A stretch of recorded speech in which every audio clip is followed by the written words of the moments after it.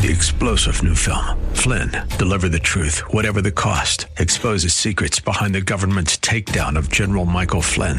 Flynn knew what the intel world had been up to. He ordered the first audit of the use of contractors. This set off alarm bells. He told the truth. He was the most dangerous person for Donald Trump to hire. They had to get rid of Flynn. Flynn, deliver the truth, whatever the cost. Available now. Watch it today. Go to salemnow.com. salemnow.com.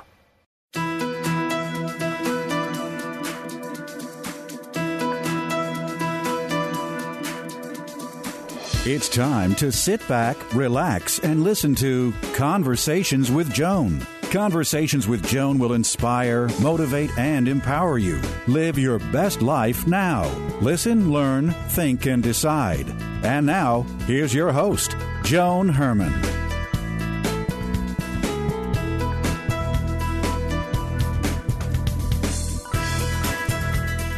Welcome to Change Your Attitude, Change Your Life's Conversations with Joan. I'm Joan Herman. Thanks for tuning in. Conversations with Joan focuses on topics that are important to your life, from health and wellness to professional development to personal well-being. Change makers join me to share their insights, tips, and strategies so you can thrive and live your best life now. Thank you for taking time for yourself, and thank you for letting us be a part of your life. Now, let's start talking.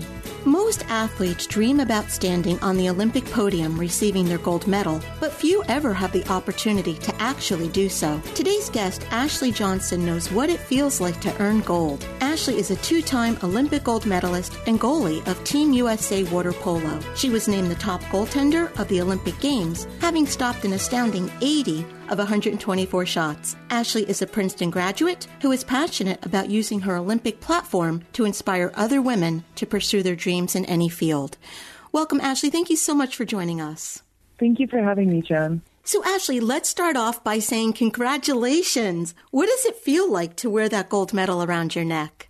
Thank you so much. I mean, it's heavy. It's like physically heavy, but it's awesome. The gold medal is a representation of all of the hard work over the past 5 years that our team has put into this, and all of the dreams that we've each carried for each other and the dreams of our family. So it's a welcome weight. It's really, really cool. When did you start playing water polo, and how did you even get interested in the sport?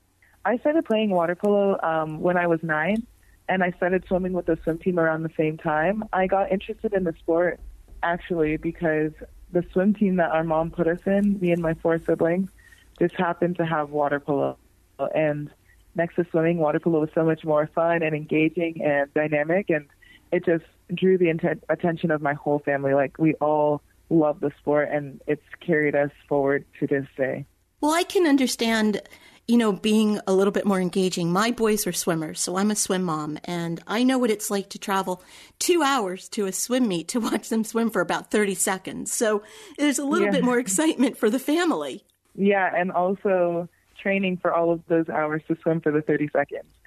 And I was a 50 free competitor. I swam with 50 free, so my race was short, and it was fun, and I actually loved training with swimming. I loved being in the pool, just swimming, staring at the line was boring, but competing, I didn't really like being by myself on that block, the type of competition for me wasn't what it was right for me. I love being a part of a group. I love going towards a common goal with a team, and water polo just had everything that I loved.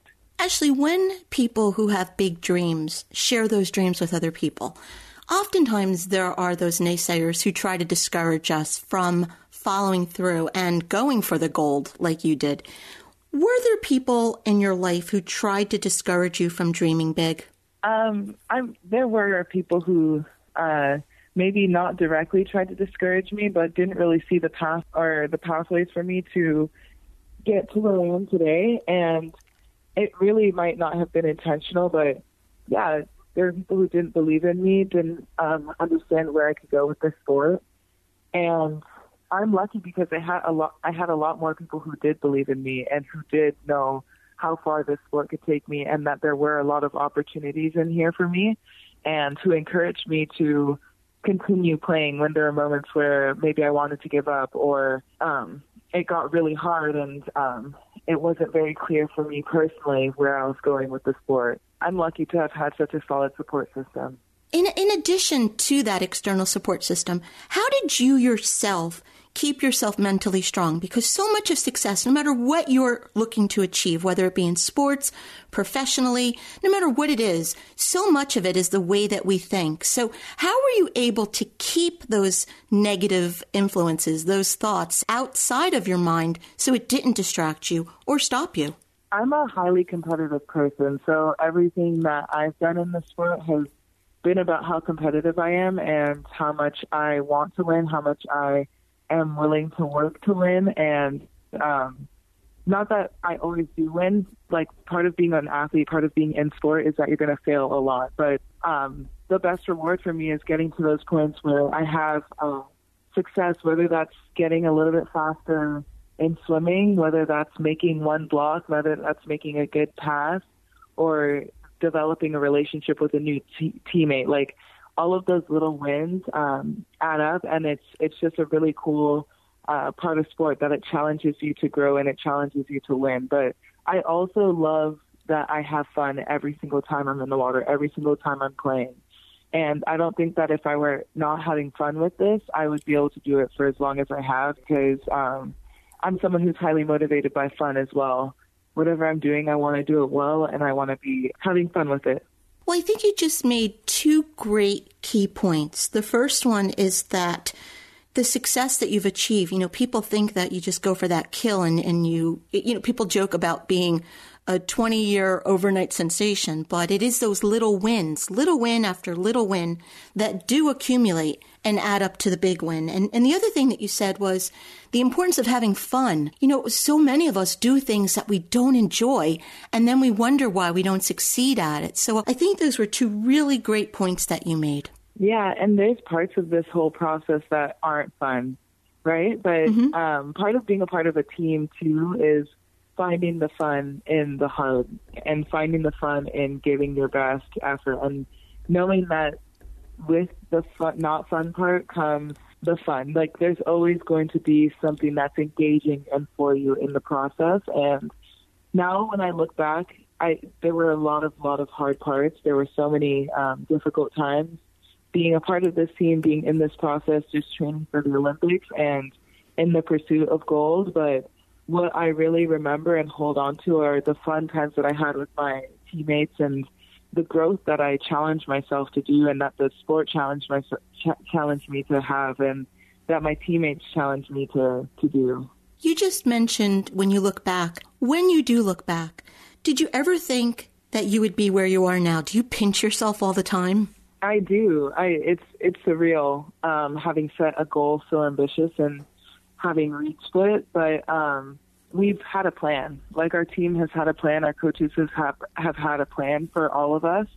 And when it comes down to it, it's about execution, and it's about being ready in the moment when you need to be ready. And I have had full trust in this process, full trust in the preparation that we've put in, the time and effort, and full trust in our staff who have built this plan, from our strength coach to our trainers to our head coaches and assistant coaches and all of my teammates. We've all worked really, really hard for this, and it doesn't always look like what you thought it was going to look like. Like, there was a global pandemic. We had an extra year of training and preparation. There was so much uncertainty. There were times when we didn't even know whether the Olympics were going to happen, whether we were going to even be able to go for our goal. So it might not look like exactly what we planned it to look like, but there's always a plan. We're always striving towards something, and it's just about taking those little steps every day to get closer to that goal and execute the plan. Ashley, we touched upon this a few moments ago. There was a lot of attention on mental health issues, and I can't even imagine the type of pressure Olympic athletes have to endure to always be a winner. So when you read articles about your performance, or you see quotes when people are critiquing, people who they've never dove into a pool, but yet they're tearing your performance apart.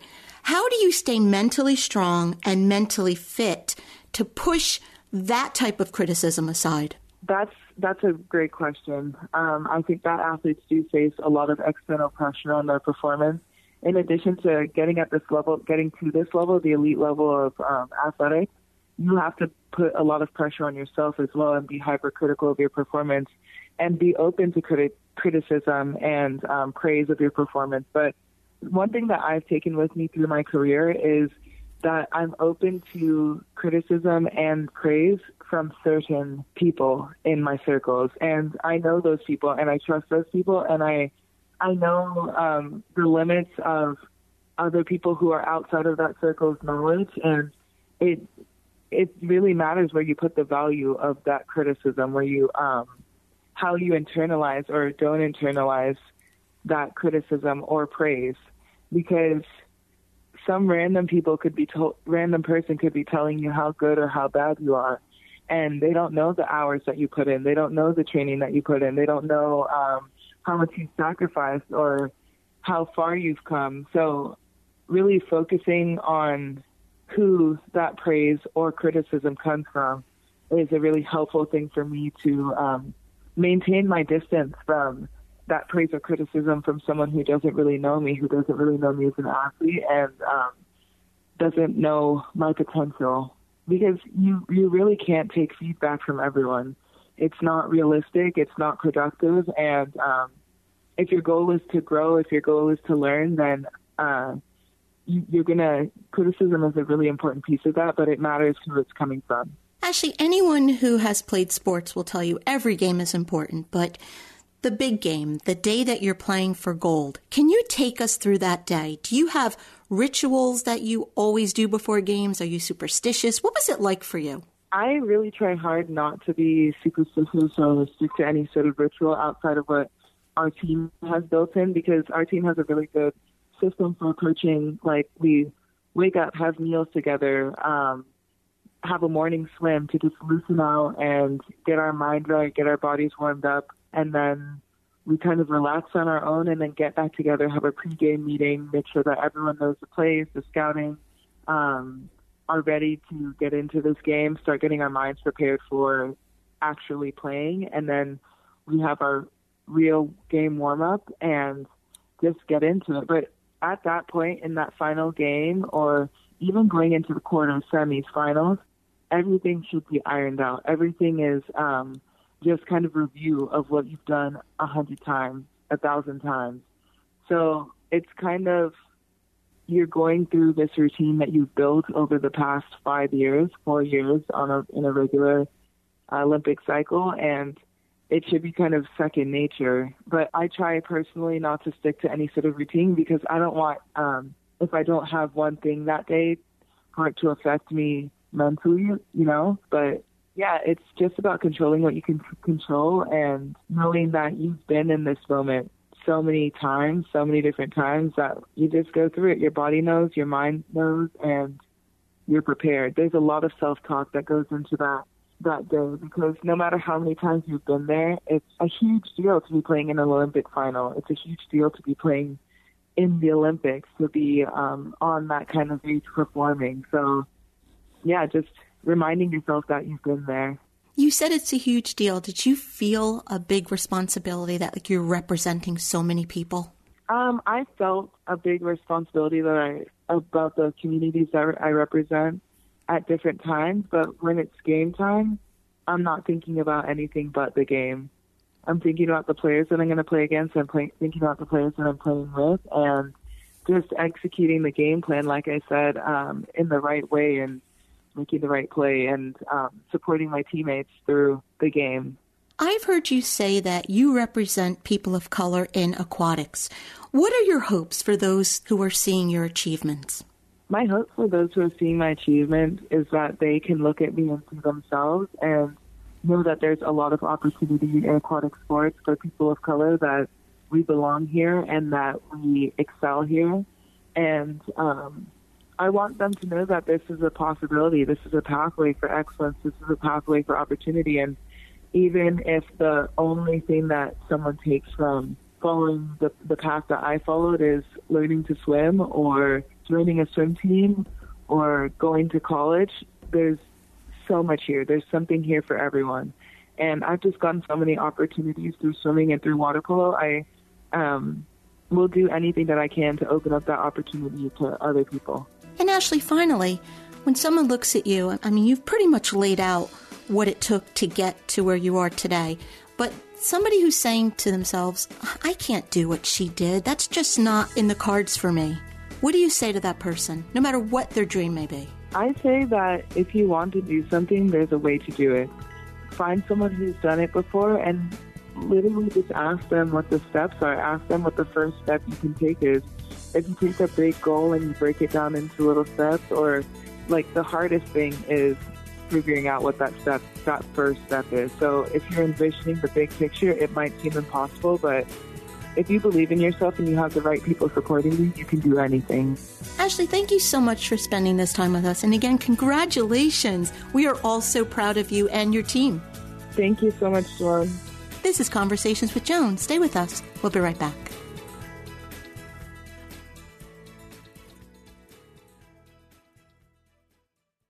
Do you feel lost on your journey to health and happiness? Then let us guide you on your path. Personalized actions towards health. Your path is a series of choices you act on every day. We guide you on a personalized journey of dietary, exercise, genetic, supplement, and lifestyle choices that lead you to optimal health and happiness.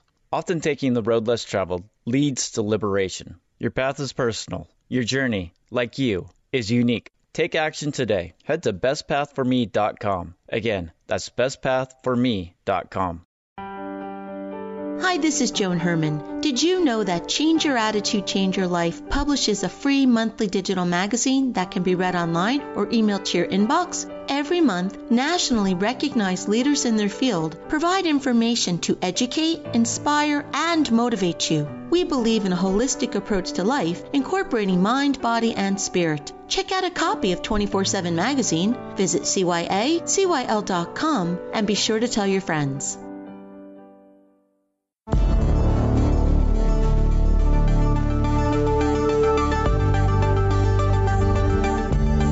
It's time for To Your Health. Joining us today to provide important information to make the best decision is Dr. David Hanscom, an orthopedic complex spinal deformity surgeon based in Seattle, Washington. Welcome, Dr. Hanscom. Thank you so much for joining us. Yeah, thank you. I'm happy to be on the show. So, Doctor, being told that you need spine surgery can be frightening. Do you believe that there are many surgeries that are performed today that may not be the best course of treatment? I think probably the majority of spine surgeries should not be done, probably over 70%. And it's become that's actually why I quit. I didn't really retire, I quit. And I would see 3 to 5 patients every week having surgeries done on normal spines without rehab, with catastrophic results. And it's really bad. Medicine right now is really hurting people, but especially in spine surgery. We're making quick decisions. We're doing major procedures. People are doing very poorly, and it's not going well for the public. Doctor, operating on the spine, I mean, for me, that would be one of the last areas of my body that I would want to have touched.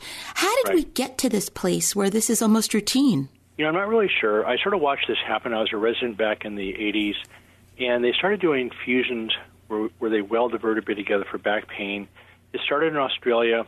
I trained in Hawaii. I watched it come across Hawaii. Then it hit the mainland. And then in 1997, they developed some new technology where they put instrumentation in front of the spine as well as back of the spine. And it allowed us a higher chance of getting a fusion. But in the midst of all this technology, nobody looked at the data. It turns out there's not one research paper that says we should be doing surgery for back pain, not one in 50 years. Have you heard what the success rate is for a back surgery for back pain? It's 22%. And then the other thing that I didn't realize until about maybe 5 years ago, there's several research papers that document that if you operate and do any procedure in the presence of chronic pain, that you can worsen the outcome up to 40% of the time, and 5 to 10% of the time it can become permanent. Doctor, what are the most common causes of back pain? We know the exact cause of back pain between 5 to 10% of the time. There's some type of tumor or broken bone or infection that we can identify the source, but with just plain back pain, we actually don't know. We postulate that it's muscles, tendons, and ligaments around the spine. The most common reason for doing a back fusion for back pain is, quote, degenerative disc disease. I'm assuming you've heard that term. Ironic is that we don't know where back pain comes from, but we actually do know that chronic back pain does not come from a disc. The data shows very clearly that there's no correlation between back pain and bone spurs, arthritis, disc degeneration, bone to bone, None of those have been shown to be a cause of back pain. Yet the most common reason we do back surgery for back pain is for degenerated disc. The better term would be normally aging disc rather than, quote, degenerative disc disease. How much of a role does our lifestyle or even our emotions play in back pain? Well, they did a study out of Chicago, which is quite famous now, where they took a group of patients who had back pain for less than 3 months. There's a part of the brain called the nociceptive center, which means that the acute pain says it hurts. And on these research MRI scans called functional MRI scans, a certain part of the brain would light up. And that was true in every patient. Then they took a group of people who had back pain for more than 10 years. There was no activity in the pain center. It was only in the emotional center. Then they looked at the group of acute patients, less than 3 months of pain. They scanned them every 3 months. About half of those became chronic. The other half resolved. In the group that resolved, everything went quiet. In the group that became chronic, every one of them switched from the pain center to the emotional center. The current definition of chronic pain is that it is an embedded memory that becomes connected with more and more life experiences, and the memory can't be erased. It's like learning how to ride a bicycle. It becomes a permanently memorized set of circuits. Would the goal then be to create new pathways? Correct. So then, should we be engaging in behavior that would produce more of the feel-good chemicals like serotonin, dopamine? Correct. And that is the solution. And what happens in pain, you're trapped. Nobody's telling you exactly what's going on. It's been several papers have documented that the impact of chronic pain on people's lives is similar to having terminal cancer. It's that bad. Then patients get labeled. Then they get bounced around the system. They have their hopes elevated. Then they have their hopes dashed. It's actually been documented in animal studies that the way to induce a depression is to repeatedly dash hopes. And so you're in this system of being bounced around from procedure to procedure to procedure. You keep getting your hopes up. They keep getting dashed. Your life keeps falling apart. And living in chronic pain is one of the worst parts of the human experience. And 1 in 3 Americans has the problem. It's really wrecking our society. Then I think back surgery is actually a big factor and contributor to this because we do hundreds of thousands of these operations a year. About 2/3 of those should not be done. You're taking normally conscientious, active people and hurting their spines, damaging them, and it's a big problem. We're really hurting people. And that's why I quit. As the technology's gotten better, you think that spine surgery would improve. What happens is that we're now doing bigger operations that have a higher complication rate. Things have gotten much, much worse the last 5 years. Understanding the bigger picture, the poor results of the surgeries, the risk of complications, if you could write a prescription for someone who is suffering with back pain, what would that be? What should that person be doing before even considering surgery? Well, first of all, again, the acute pain goes to the pain center, and the usual good posture, biomechanics, rest, ice, heat, those things work well. The pain starts going past 3 or 4 months. Your brain is now starting to memorize the impulses, just like an athlete learning a skill. And it starts to become chronic, and that's where it becomes a complicated but not complicated solution. In other words, multiple things affect pain. For instance, there's a study out of Israel that shows lack of sleep actually causes back pain. It actually causes chronic back pain. And so first thing is sleep, making sure you get adequate rest, and that means consistently 7 or 8 hours a night for at least 3 months before you ever consider surgery. The second thing is stress, and people forget that with stress, it's not psychological, but when you're threatened either by a mental or physical threat, your body secretes stress hormones, and you feel anxious. Well, anxiety is not a diagnosis. It's just a reflex that says danger, and we keep trying to treat anxiety psychologically, where it's just a survival reflex. And it's much, much more powerful than the conscious brain. So if you try to deal with anxiety with conscious means, it's a big problem. The way you decrease anxiety is you decrease the stress chemicals. And that's where exercise, mindfulness, meditation, relaxation, expressive writing exercises, forgiveness, all these things calm down the body chemistry and decrease anxiety. When you're trapped, in other words, the antidote to anxiety is control. When you're trapped by anything, whether it's finances or a relationship or pain, your body secretes more stress chemicals in order to try to escape and solve the problem, and you become angry. Basically, anger and anxiety are the same thing. So one of the big factors in chronic pain is that people are really frustrated, and rightfully so. And processing that anger is a big deal. It's actually the biggest deal in the whole process is actually processing anger. The medication adjustment is a big deal. You have to get your medication stabilized. Your life outlook's a big deal, how you approach the pain in general. But the bottom line, the way you solve chronic pain, again, much different than acute pain. Remember, it's a memorized set of circuits. The essence of solving chronic pain is that basically you connect to your healing capacity, your own healing capacity, and you feel safe. And when you feel safe, you have a very pronounced profound change in your body's chemistry. Your sense of well-being goes up, your nerve conduction slows down, you physically feel less pain. And what we've seen with hundreds of patients is people going to pain-free. They don't just manage the pain actually disappears. And Doctor, what you just taught us, we're talking about back pain, but I would assume that would relate to any type of pain. Correct. So what happened, I was in chronic pain myself for 15 years. I had 17 of the possible 30 symptoms of chronic pain, which included migraine headaches, burning in my ears, PTSD, burning in my feet, skin rashes, back pain, neck pain.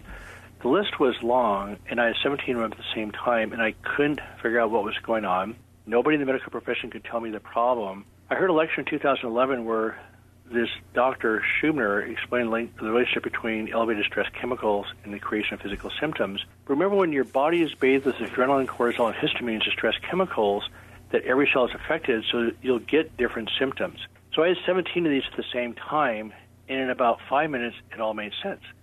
Within 6 months after I would say the word awkwardly in retrospect, learned how to calm down my nervous system, every symptom disappeared. And 20 years later, I'm fine.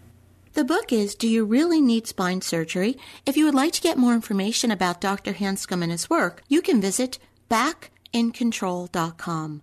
Doctor, in about 30 seconds or less, in our final moments, what does someone need to know before having surgery? That the data shows really clearly that it's really critical to do what's called prehab, where you address every factor that deals with chronic pain. I did write a book called Back in Control, A Surgeon's Roadmap About Chronic Pain. We had over 100 patients simply cancel their surgeries, even with surgical problems, as they calm down their nervous system and move forward. But it's about a 90% self-directed process. You don't need a pain clinic. You can do it yourself at backincontrol.com. It's the action plan. Take responsibility. Spend at least as much time deciding on back surgery as you would buying a car. It's a huge deal. Doctor, thank you so much for joining us. Thank you. This is Conversations with Joan. Stay with us. We'll be right back. Throughout the last decade, my professional life has taken many twists and turns. There are times that I operate by the seat of my pants, learning as I go, praying for the best possible outcome, following my intuition and my heart. Hi, this is Joan Herman here with a lesson learned while earning my PhD in life. Follow your intuition, it knows the way. A while back, I began to work with a person who was assigned to my company's account. From the moment I met him, my entire body screamed, "Be careful." There was something about him that told me not to be too trusting. All the warning signs were there. My intuition was on the job. Now, I'm the type of person who wants to trust everyone, and I usually give people the benefit of the doubt many, many times. I want to believe that others have the same agenda and motives, so I push my inner guidance aside. This person dangled golden opportunities in front of me. He offered me more than I could have imagined, everything I wanted. It was easy for me to get caught up in his promises, but there was always that nagging feeling inside of me. Something didn't add up. There never was a straight answer to my questions, always a tap dance. After our first meeting, I couldn't sleep for a few nights. Even though I was excited about what was to come, I felt sick every time I recounted the opportunities to my friends. My body tightened and sometimes I actually shook. My nerves were on edge. But because he was answering my prayers, or so I thought at the time, I pushed the warning signs aside and worked with him. I took what he said and turned it into what I wanted to hear, what I wanted him to say. But there was always that nagging feeling inside of me. As time passed, he began to request more and more from my company in return for the promised opportunities, which, by the way, never materialized. I finally decided to listen to my inner guidance, which was screaming by this time, and I called him out. Once I stopped taking what he said at face value and held my ground, all the promises disappeared. He showed his true colors. It took months of anxious moments and many sleepless nights before I found the courage to follow what I knew from the beginning to be the right direction. I knew all along what was right for me. I just chose not to listen. Thankfully, I found the courage. Does this story sound familiar? How many times do you strive to make something fit the way you want it to, while all the time knowing it's wrong for you? We all want to believe in others and try to please them, but at what cost? How long can you stay in a dying relationship or in a job that's making you sick? How many times can you keep saying yes while inside you're screaming no? We all have inner guidance to point us in the right direction. The problem is, more often than not, we don't listen. It's not always easy to stand up for what we want. Sometimes it seems impossible. but it's always worth it. The moment I stood up for myself, I began to sleep better and feel more relaxed. I could breathe. While I may not have gotten what I wanted this time, I know something better will come. Learn to trust yourself. Follow your intuition. It knows the way.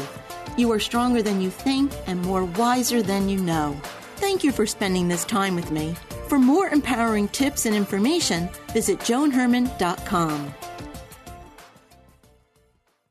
At highway speeds, the average text takes your eyes off the road for about 5 seconds. That's enough time to travel the length of a football field. Stop texts, stopwrecks.org. Brought to you by the National Highway Traffic Safety Administration and the Ad Council. From the studios of AM 970 The Answer on Broadway and Wall Street in Manhattan, this is WNYM, Hackensack, New Jersey, New York City.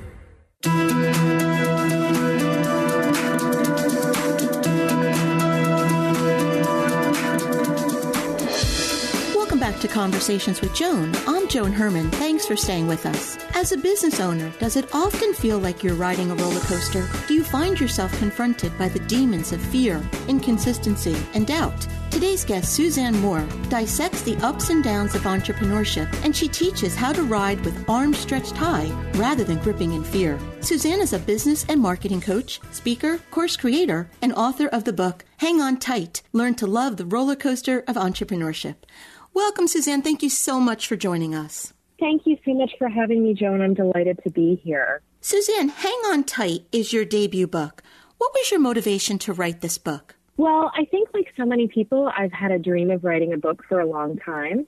And I had started one a number of years ago. And then when COVID came along, I thought, well, this is your chance. You don't have a life outside of your house. You might as well write the book.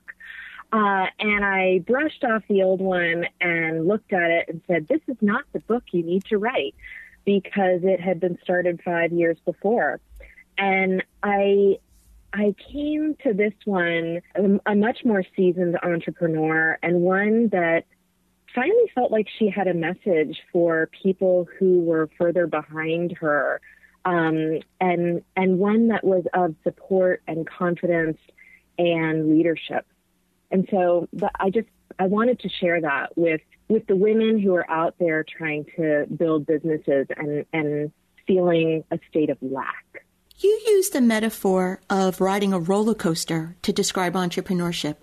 Why is knowing about the highs and lows of being a business owner so helpful?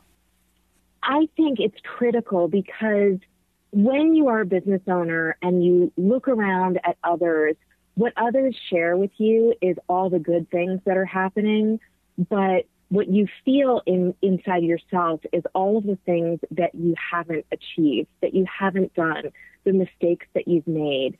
And so what you see is the high highs of everybody else, and what you feel is the low lows of yourself. And then you'll have moments in your business where things go really, really well.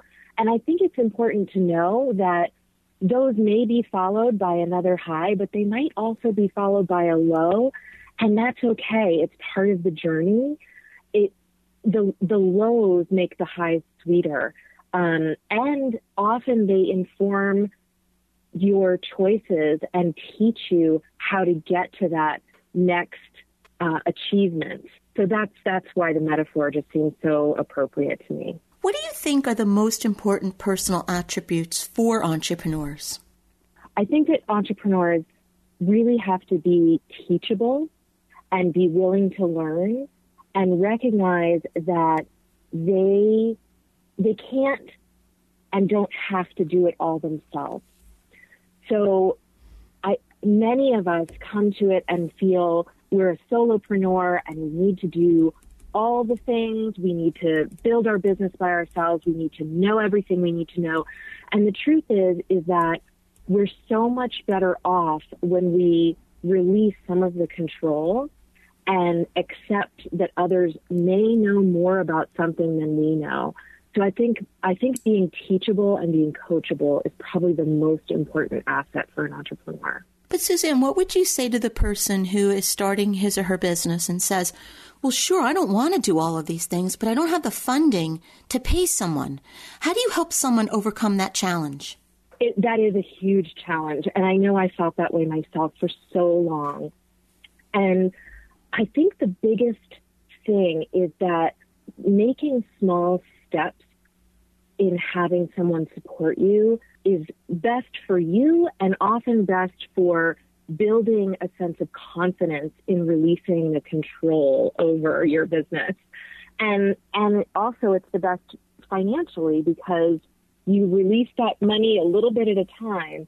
And what you see when you do that is actually that investment allows you to grow and flourish more because you're able to use your time and energy in ways that are more true to who you are and what your capabilities are, rather than finding yourself in a state of frustration with something you'd be far better off letting someone else do for you and paying them to do it.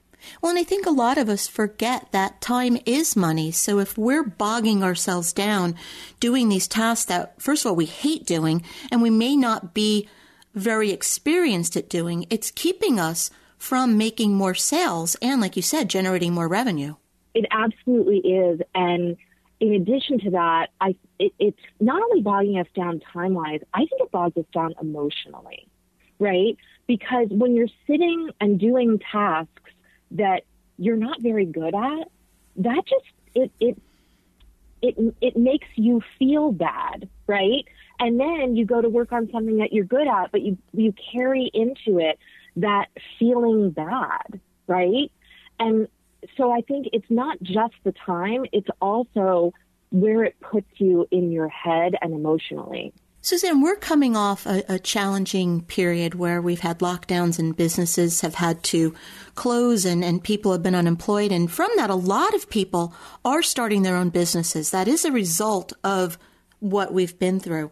Do you think that this is a really good time for you to release this book and teach these lessons?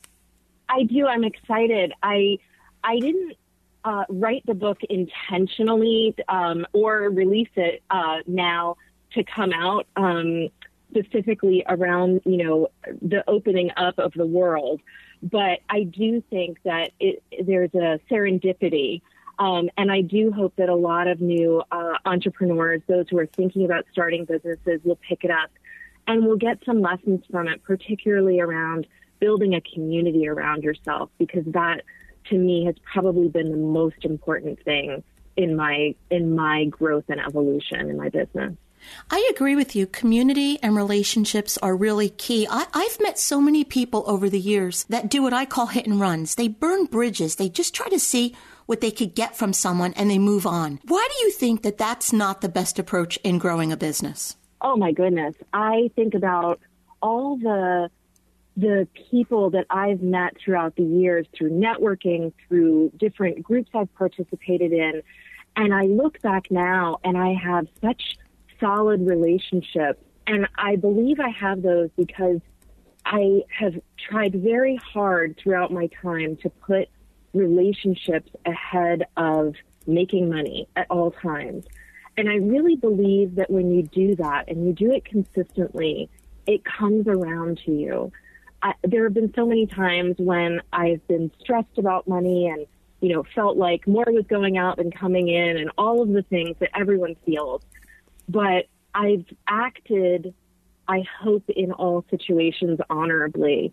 And I believe that I have because those relationships just come back now. And even with people I met, 8 or 10 years ago, I find that we have things in common and we support each other. And I just think it's the best way to be in business because, you know what? You are your reputation. So as I mentioned, Hang On Tight is your debut book. As your first book, what did you learn about the writing and publishing process? I learned that writing was very soothing to me. And it allowed me a lot of time for reflection that I don't necessarily take at other times. So that was, I think, very good for me mentally, especially as I wrote, during the period of time where none of us left our houses. So that was significant. And in terms of publishing, I know a lot of people who've self-published. And when I came down to it, I was intending to do that. But then I hooked up with a very good friend who has an independent publishing business. And I'm so thankful that I went with working with her, because not only do I know that I have a product and a quality book that I'm really, really proud of, but she taught me so much in the process. And it goes back to that being coachable thing that I was talking about earlier. I thought I could do it all myself, but boy, am I glad that I didn't. Because I'm really proud of what my book is in its whole, not just the writing of it. Do you think it's a good idea for professionals to write a book to share their expertise? I do. I think it's one of the best things that we can do. I do think that there's a timing element, though. I think a lot of entrepreneurs think of it as something they should do early in their businesses. And I guess it depends on where they're coming from, if they're using expertise that they've had for many years in a different work environment. But I'm glad I waited. I'm glad I didn't release the book that I started 5 years ago, because I think that what I have delivered has a lot more of me in it and a lot more of what I've learned along the way. And I think there's a lot more value in it than had I released that other book. The book is Hang On Tight, Learn to Love the Roller Coaster of Entrepreneurship by Suzanne Moore. If you'd like to get more information about Suzanne and her work, you can visit SuzanneTMoore.com. Suzanne, thank you so much for spending this time with us. Oh, Joan, thank you so much. It's been great to be with you. This is Conversations with Joan. Stay with us. We'll be right back.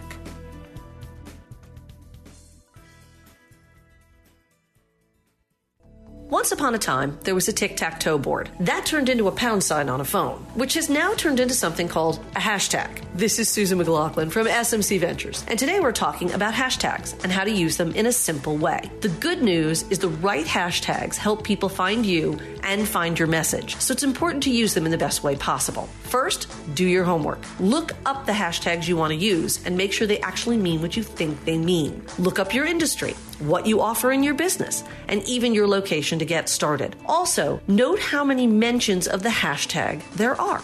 Second, save the hashtags in a spreadsheet or in a Word document. Group them by sections of how you use them. Put the ones you use all the time in the notes section of your phone. While this may seem like a lot of work, if you do it up front, it will make it so much simpler every time you post. Third, use a good mix. Some small mentions, some medium mentions, and even some large mentions. Finally, how many hashtags should you use on your posts? LinkedIn prefers 3 to 5 hashtags on your posts, but they'll allow you to use more. Just know that their algorithm favors the smaller number. Facebook also prefers a smaller number of hashtags, but allows you to really load up the post if you want to. We recommend 5 to 10 at the most. Instagram is a completely different story. It allows a maximum of 30 hashtags. If you need help with social media for your business, give us a call. You can check out our website at smcventures.biz or visit us on Facebook, Instagram, or LinkedIn. This is Susan McLaughlin from SMC Ventures. Hashtag Simple Social Media.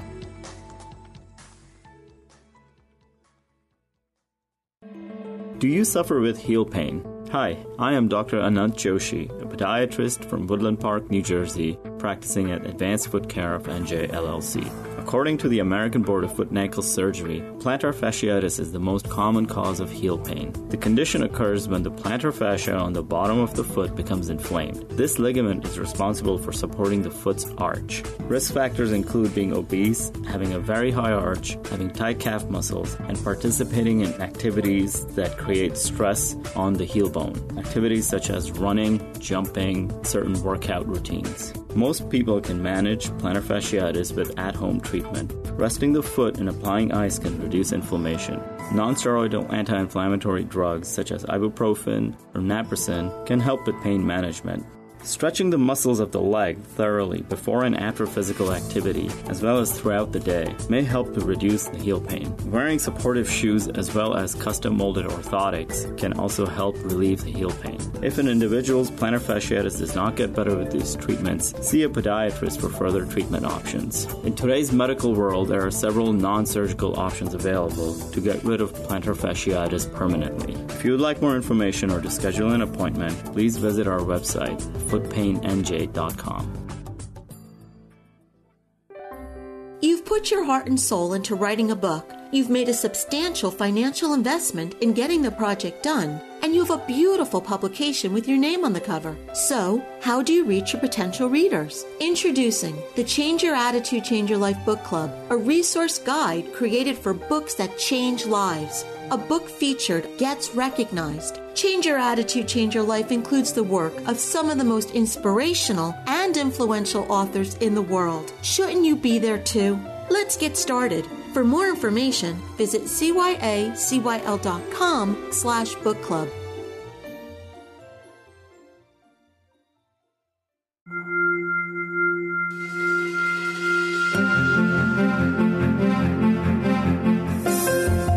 We all want to live a happy, productive life, but sometimes we just need a little help. Our Coach On Call experts provide strategies to help you live your best life now. Joining us today to talk about health insurance protection is Lori Gardner, a registered nurse, patient advocate, and board-certified health and wellness coach. Lori assists people with all aspects of their health care.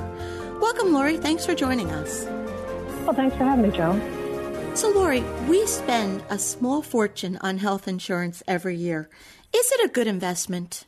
Joan, hands down, yes, it is, without a doubt. Having a good health insurance is a game changer when it comes to care, costs, and peace of mind. Of course, if you can independently finance the cost of your care on your own, you're in pretty good shape, but not many of us can. There are those that really can't afford health insurance as well, and we have seen them get, confronted with very difficult times in accessing care and also paying for it if they get it. So not only, Joan, is it a good investment to have health insurance for times of illness, it's actually now often a good investment in staying healthy. Many policies now offer all kinds of health and wellness options that many insured people do not even pay attention to, such as subsidizing gym memberships and coverage for some alternative therapies.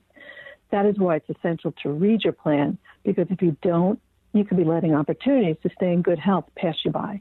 So you just mentioned the importance of reading and understanding our plan. How can we make sure that we're getting the most out of our policy? Real simple, Joan. Read it. Anyway, I highlight that in caps because all of us, myself included years ago, we get that plan and we're like, wow, this is like a huge document.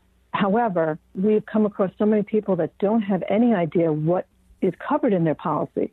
So we always recommend you read it annually. Every year things can change, and sometimes we've had people come to us and say, well, they covered it last year. They don't this year. You got to read that plan. And if you don't have the time to really peruse the many, many pages of the plan, which isn't always easily accessible, so you got to know that you can access it, you always get a summary of benefits and coverage, which is pretty much a overview, but you get the guts of what you need to know about. We suggest you print it out and keep it in an easy location so that you can go over that whenever you need. Another big aspect is to develop and start your online portal with your insurance company and become very familiar with it. Everything you need is pretty much there. You just have to get up to speed with what it all means, and then you can kind of monitor everything as you go along. You want to make sure ahead of time that any provider you're using, whether it's a hospital, emergency room, doctor, testing facility, or whatever, is in your insurance plan, because a lot of us have heard of surprise bills, and people don't think about that ahead, when they're in crisis. So it is important to plan. I mean, if you go to the ER, which a lot of people have been going to the ER, as we all know, one policy may cover the cost of the visit, right? It's waived, as long as you're admitted. But what happens if you're not admitted? You usually hit with a $2,000 to $5,000, $10,000 bill. So it's important to know ahead of time what's covered. It helps you guide you to make decisions and pick the right facilities. So it's all about reading it.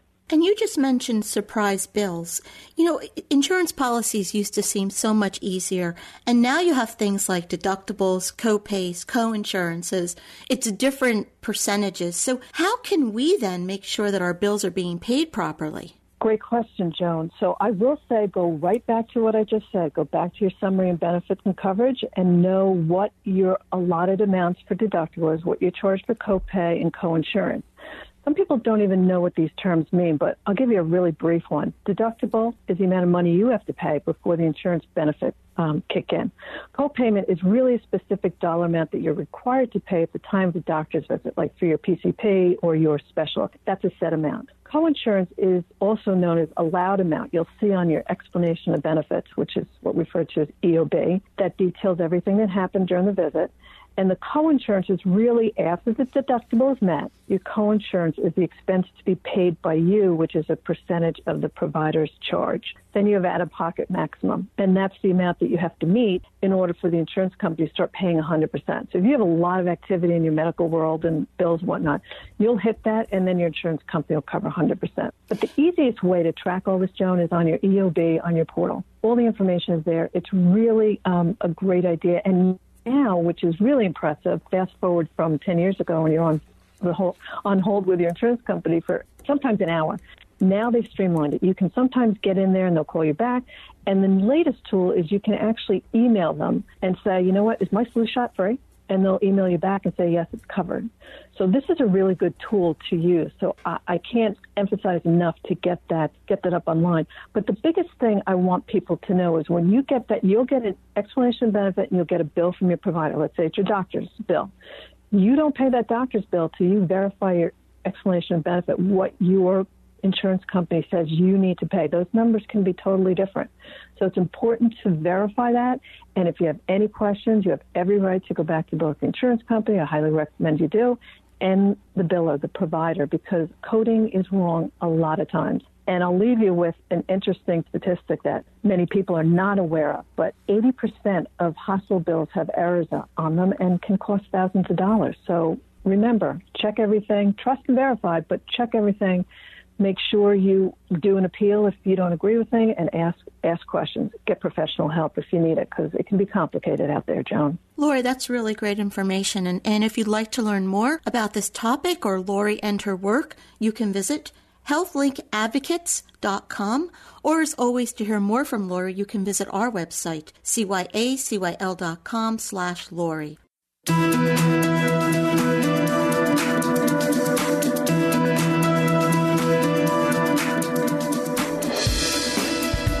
Joining us. I hope you found the show informative. At Change Your Attitude, Change Your Life, we believe that knowledge is power. Take what you've learned, apply it, and live your best life now. Remember that the information provided is the opinion of our guest and should never replace the advice of a professional who knows your personal situation. If you'd like more information, visit our website, cyacyl.com. That stands for Change Your Attitude, Change Your Life. While on our site, listen to past shows on demand, read the digital magazine, sign up for our mailing list, and be sure to follow the show on social media. Until next time, this is Joan Herman. Thanks for tuning in.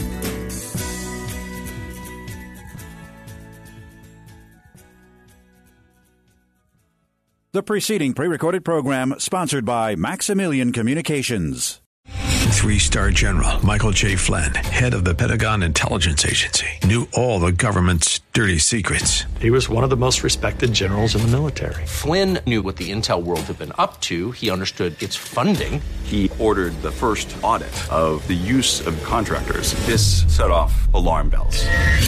The explosive new documentary, Flynn, Deliver the Truth, Whatever the Cost, uncovers the facts behind this scandal. Flynn told the truth. He was the most dangerous person for Donald Trump to hire. I find out the worst enemy that I'm going to face in my life is right here in America. They took my assessment and they wanted me to change it. And I was like, I'm not changing it. They had to get rid of Flynn. With in-depth interviews, archival footage, and never-before-seen personal records of the man behind the headlines. I just felt like I was drowning. Flynn, Deliver the Truth, Whatever the Cost. Available now. Watch it today. Go to salemnow.com. salemnow.com.